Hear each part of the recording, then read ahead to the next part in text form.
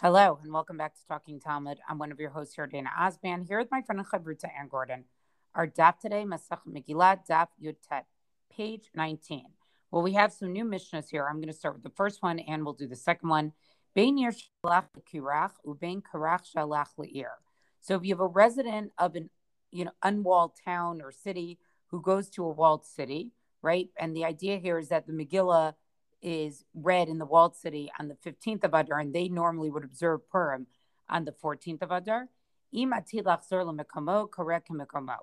If he's going to go back to his original place, then and again, the Mishnah here doesn't define exactly what that means.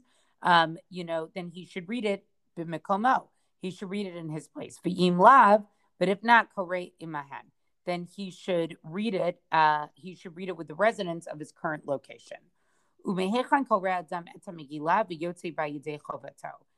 where must a person read the Megillah, and does he fulfill his obligation? And this, I think, is an interesting question, which the Gemara will also elaborate on a little bit more. I'll read a little bit of that. But the idea is that, do you have to read the whole Megillah, or do you just have to read parts of Megillah, like just the part that's important? So Rabbi Meir Omer Kula. So Rabbi Meir says, no, you have to read the whole Megillah. Rabbi Yehuda Omer Me'ishu Hudi. Rabbi Yehuda says, no, he just has to read on from the pasuk of Ishu Hudi, which is chapter 2, verse 5. Rabbi Yossi Omer Me'achar Zvarim Ha'ela. Rabbi Yossi says he has to read from chapter 3, verse 1. And so that is, an interesting Mishnah. It really sort of feels like it should be two Mishnahs because it doesn't really, fit together. So the first thing that the Gemara wants to go through is, what exactly do they mean by this? That like shatid lachzor. What exactly does that mean? And exactly how did they get that exactly? And they quote some psukim from the Megillah itself in order to prove that. But the idea, and then they talk a little bit about the villages and things like that. But the idea basically is that it's wherever your permanent place is going to be. So some people would say it's, where you're going to be sleeping. I actually had this happen to me once, that we left on a flight we were leaving. We lived in Yerushalayim at the time. This was like 20 years ago. And we were flying out on Yud Dalid Nisan. And so Yud Dalid Adar.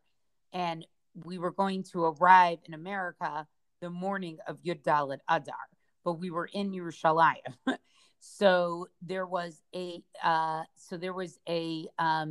minyan for Megillah reading that took place, that took place sort of on the outskirts of Yerushalayim, that was specifically for people who were in Yerushalayim that day, but needed to keep it with Yud Dalid, not Tedvav, the way Yerushalayim does, because it's a walled city. And so we went to that Megillah reading basically on our way to the airport, flew to America, and then we caught Megillah the next morning in America, even though we were really living in Yerushalayim at the time. So that's basically, I think, like a good way to describe what they're talking about. So we knew we weren't going to be Lachzor. We weren't going to be going back to Yerushalayim. So therefore, we had to read it as Yud Daled, but we had to find a special place to do it that sort of was designated on the outskirts of Yerushalayim where they could read it in Yud Daled.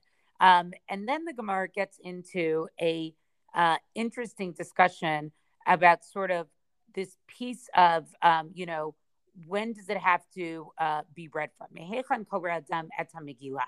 Tanya. So they quote a brisa here. Rabbi Shimon bar Yochai Omer mi balaylaku. So now they're going to give us some additional opinions here.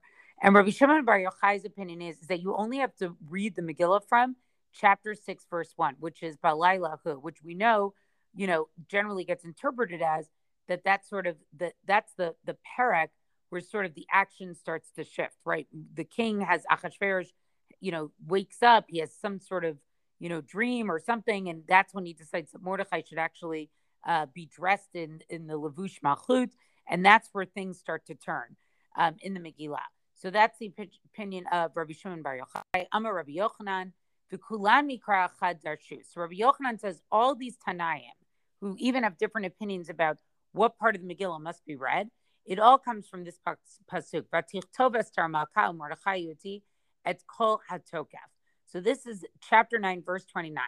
Then Esther and the queen and Mordechai the Jew wrote all about the acts of power. All right. Mand Amar Kula to Kafo Shel Achashverosh. So basically, the question here is, what's the tokef? Like, what is the tokef that they wrote? In other words, what's the key to the story? So the one who says you have to read everything, that was the opinion of Rabbi Meir, right? To Kufo Shel Achashverosh. It's the power of Achashverosh. It's the active power of Achashverosh. And so therefore you would read it from the beginning. Uman Damar Me'ish Yehudi to Kafo Shel Mordechai. The person who says you read it from Ish Yehudi, he's talking about the power of Mordechai. Uman Damar Me'achar Hatzvarim Ha'ela. And the one who says after these things, right, that pasuk, to Kafo Shel Haman. He thinks you have to read from the power of Haman. Uman, because remember, Haman doesn't really come into power until the third parak.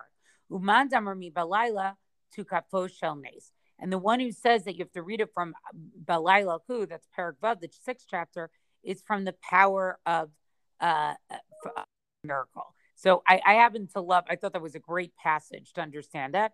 Rav Huna has a different opinion. Mehacha umara'u kol kacha umahigia alehem. He says it's from this pasuk, Esther chapter 9, verse 26 and 27, which says, right, because of the words of the letter and that and of that which they saw concerning this matter and that which had befallen them. Manda Amar Kula, right? The one who says that you have to read everything. Ma'ra'ah, what did they see? Right? What did they see? Achashverosh shenishtamesh b'kelim shebeit hamikdash, right? That you saw Achashverosh use all the kelim of the Beit Hamikdash. Al kacha, right? And what was befallen them?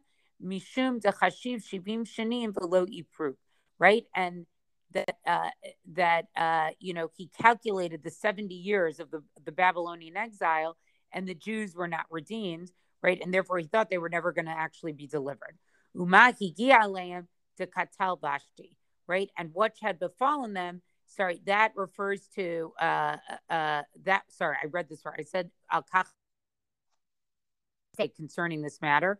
That which befallen them was that which he killed Vashti. So in other words, what Rav Huna is doing is he's taking this pasuk and saying, you need to read from the part of the story that hits the Mara'ah, Al-Kacha, Umahigi Aleim. And so the Al-Kula, the one who says you have to read everything, is going to include even the events that take place in Paragalov. Uman Damar Ishudi, the person who says Ishudi, Mara'ah Mordechai di Kanim Bahaman. So what the saw is going to be Mordechai when he acted the way he acted with Haman. Al-Kacha, right, concerning the matter, Dishavi Nafshe Avodah Zarah, is going to be because Haman made himself an object of idol worship. Umahigi Alam Di'it Rechish Nisa. That which had befallen them is referring to the fact that the miracle took place. So that's why you have to read from Me'ish Yehudi, because you have to get that part of Mordechai in. Uman Damar Me'achar Hadvarim Ha'ela, the one who says it's Me'achar Hadvarim Ha'ela. Ma'ra'ah, what's the Ma'ra'ah? Haman shenitz kaneh b'chol Yehudim, that Haman saw, and became jealous of the Jews. Al kacha, right, concerning this matter, mishum de Mordechai lo yuchra v'lo yishtachava, that Mordechai didn't bow down. Umahi gi'aleim v'taluoto v'panav al ha'ed. And what happened to them is actually referring to him and his sons, meaning the Haman and his sons being hanged from the gallows. But what's interesting is that umahi gi'a, for some of the opinions, the nace or the, or it could refer to killing of Vashti, or it could refer to Haman. In other words, here there's a little bit more variety of opinion of what this could mean. And then finally, Uman Damar mi balayla hachu, Ma'ra'a Achashverosh lavi at Sefer HaZichronot. Ma'ra'a is when Achashverosh tells him to bring the book of remembrance. Al kacha dezamnate Esther lahaman bahadeh, right, that the concerning the matters that Esther invited Haman with her to this banquet, umahi gi'aleim d'ishrachish nisa, right, and what befall them refers to the miracle that took place. So they each do this according to according to their understanding these psukim, and we have two opinions of how they counted. Amar Rabbi Chilva, Amar Rabbi Chama Bar Guria, Amar Rab halacha kedivrei ha'omer kula, right? But Rabbi Chilva tells us that it's basically you basically need to read everything. And and even according to the one who says Ishu Hudi, it still needs to be from a Megillah that sort of was written in its entirety. Like you can't have a Megillah that starts from Ishu Hudi, is how I think we understand that.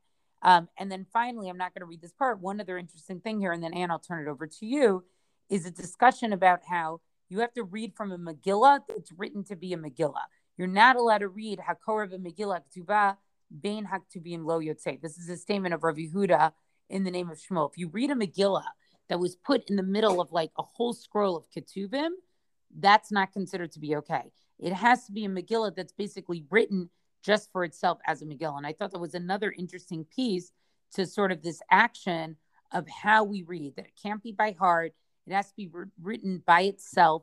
And then the Gemara even talks about a case where, like, let's say the part of the Megillah is written a little shorter or longer. In other words, the cloth, the parchment itself is shorter or longer than the other piece of the scroll, then it would be okay. In other words, it really has to be designated that it's different than everything else surrounding it. Okay. I think there's a lot going on there that I think is both rich in terms of the narrative and then rich also in terms of the practice where we go with it. I want to jump now to the second Mishnah, which is actually very brief and perhaps a little bit difficult. Hakol ksherin likrot et Megillah. Everybody is fit, is kosher to read the Megillah. And of course, there's commentary here talking about for whom is everybody fit to read the Megillah? Because on the one hand, everybody is fit to read the Megillah, but maybe, certainly according to some commentaries and halachic authorities, women should not be reading for men. It depends on what you say the mitzvah is. Is it to hear? Is it to read? And so on, which is far beyond the scope of the words of the Mishnah, but is also very much implicit in the words of the Mishnah. And then it goes on to say, right, it said, if everybody is fit to read, we're going to now have some exceptions. Chutz mecheresh shotavakatan, except for, and we'll talk about what this means, the definitions here.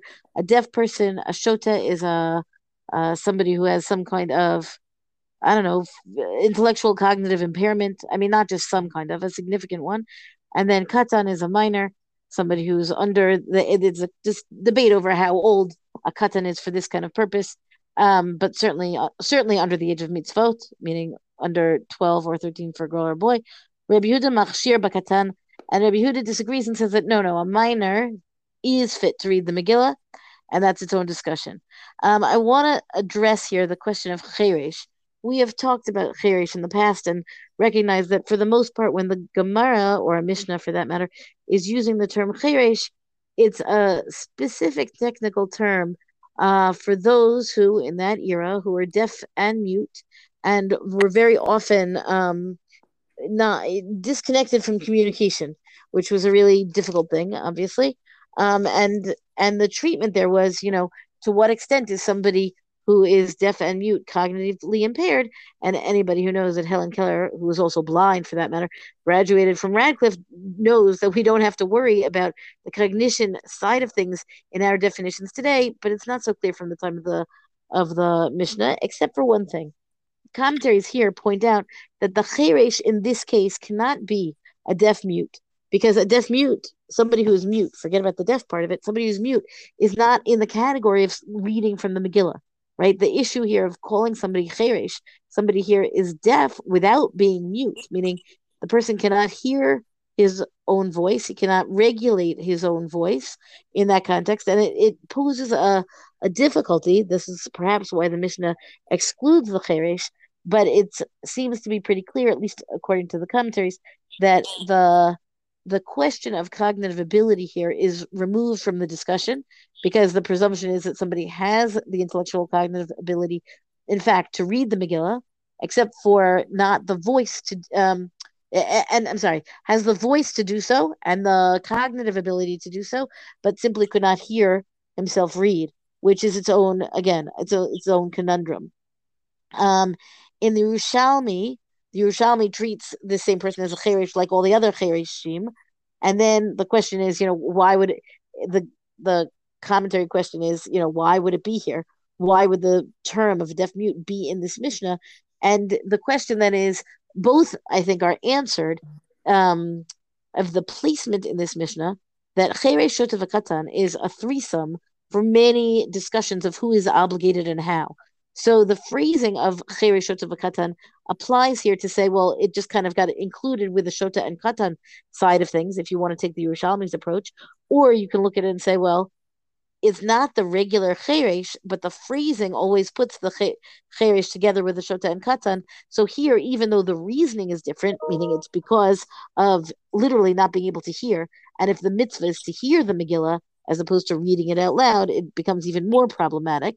I know I'm a little bit talking around it, but the issue here is the key point here is to recognize that the cheresh, by virtue of being able to read the Megillah, is not mute, is not the usual concern of the stereotypical cognitive impediment of the cheresh back in the day. And it is nonetheless phrased here as if it's the same grouping, because that is the classical grouping here. Okay, the Gemara goes on to say, well, who are we talking about here? Or whose opinion is this, rather? Man Tana cheresh di avad nami lo, right? Who is the Tana who taught this, that when a deaf person would read, that it would be not valid. And the key term here in the Gemara is di'avad, meaning it's already been done. What would happen if a deaf person who cannot hear himself read the Megillah, and you listening, like, does that count? Does it count for him, even though he can't hear? Does it count for you who can hear? In the public reading, let's say, Amar Rav Matna, Rabbi Yossi. So the question here, of course, was whose opinion is the Mishnah? And the answer is Rav Matna says, Matana says that it was Rabbi Yossi. How do we know this? Because we have a Mishnah elsewhere. It's not hakorei at Shema velo hishmiya laozno yatsa. We have a very strong statement about Kriyat Shema, the mitzvah of reading Shema, where somebody who reads Shema out loud and cannot hear it in his own ears nonetheless fulfills his obligation. Rabbi Yossi Mer lo yatsa, and it's Rabbi Yossi who said that person does not fulfill his obligation. So then it makes sense to say that this Mishnah is in accord with Rabbi Yossi, because it's the same situation of reading and the reader not being able to hear it, but presumably the other opinion would say, yes, he should fulfill his own obligation, right? At the very least, his own. Okay, and now the Gemara is going to really ask some sharp questions on the Mishnah. Umimai de Rav Yossi, yeah. So, where do we get the fact that this whole Mishnah, again, that it's really going to be the opinion of Rabbi Yossi, and that he would also say the avad namilo, that he would agree that after the fact it would not be okay. Maybe after the fact it would be okay. Dilma Rabbi Yehuda, maybe the Gemara is maybe the Mishnah is really according to the opinion of Rabbi Yehuda. How would that be? Dolo ha diavad shapir dami, meaning according to Rabbi Yehuda, the diavad situation, meaning the person who cannot hear has read the Megillah and is therefore after the fact fulfills the obligation, is really different than whether you start out with a blank slate, nobody's read the Megillah yet that day, who are you going to choose? And the difference there, according to Rabbi Yehuda, we would say that he should not do it lechatchila, but if he did do it, then after the fact, yes, he fulfilled the obligation. And so then the Gemara doesn't like that. Lo sal kadaitach, don't think this. The katani cherish dumia de shotevakatan. Ma shotevakatan the avad nami lo af cherish the avad nami lo. And here, this business of the language of whether cherish means the usual deaf mute cherish versus the cherish that all the commentaries I saw said is distinct in this particular Mishnah, it clouds the issue. Because if you want to say that because the shota and the katan are together with the cheresh, so therefore the same way that the shota and the katan can't after the fact fulfill the obligation, so then you want to say that the cheresh also can't, because isn't this a group? This triumvirate is always together. Except for the Gemara says, well, maybe that's not really true. Maybe they're not really equivalent, because it really is a different case. Meaning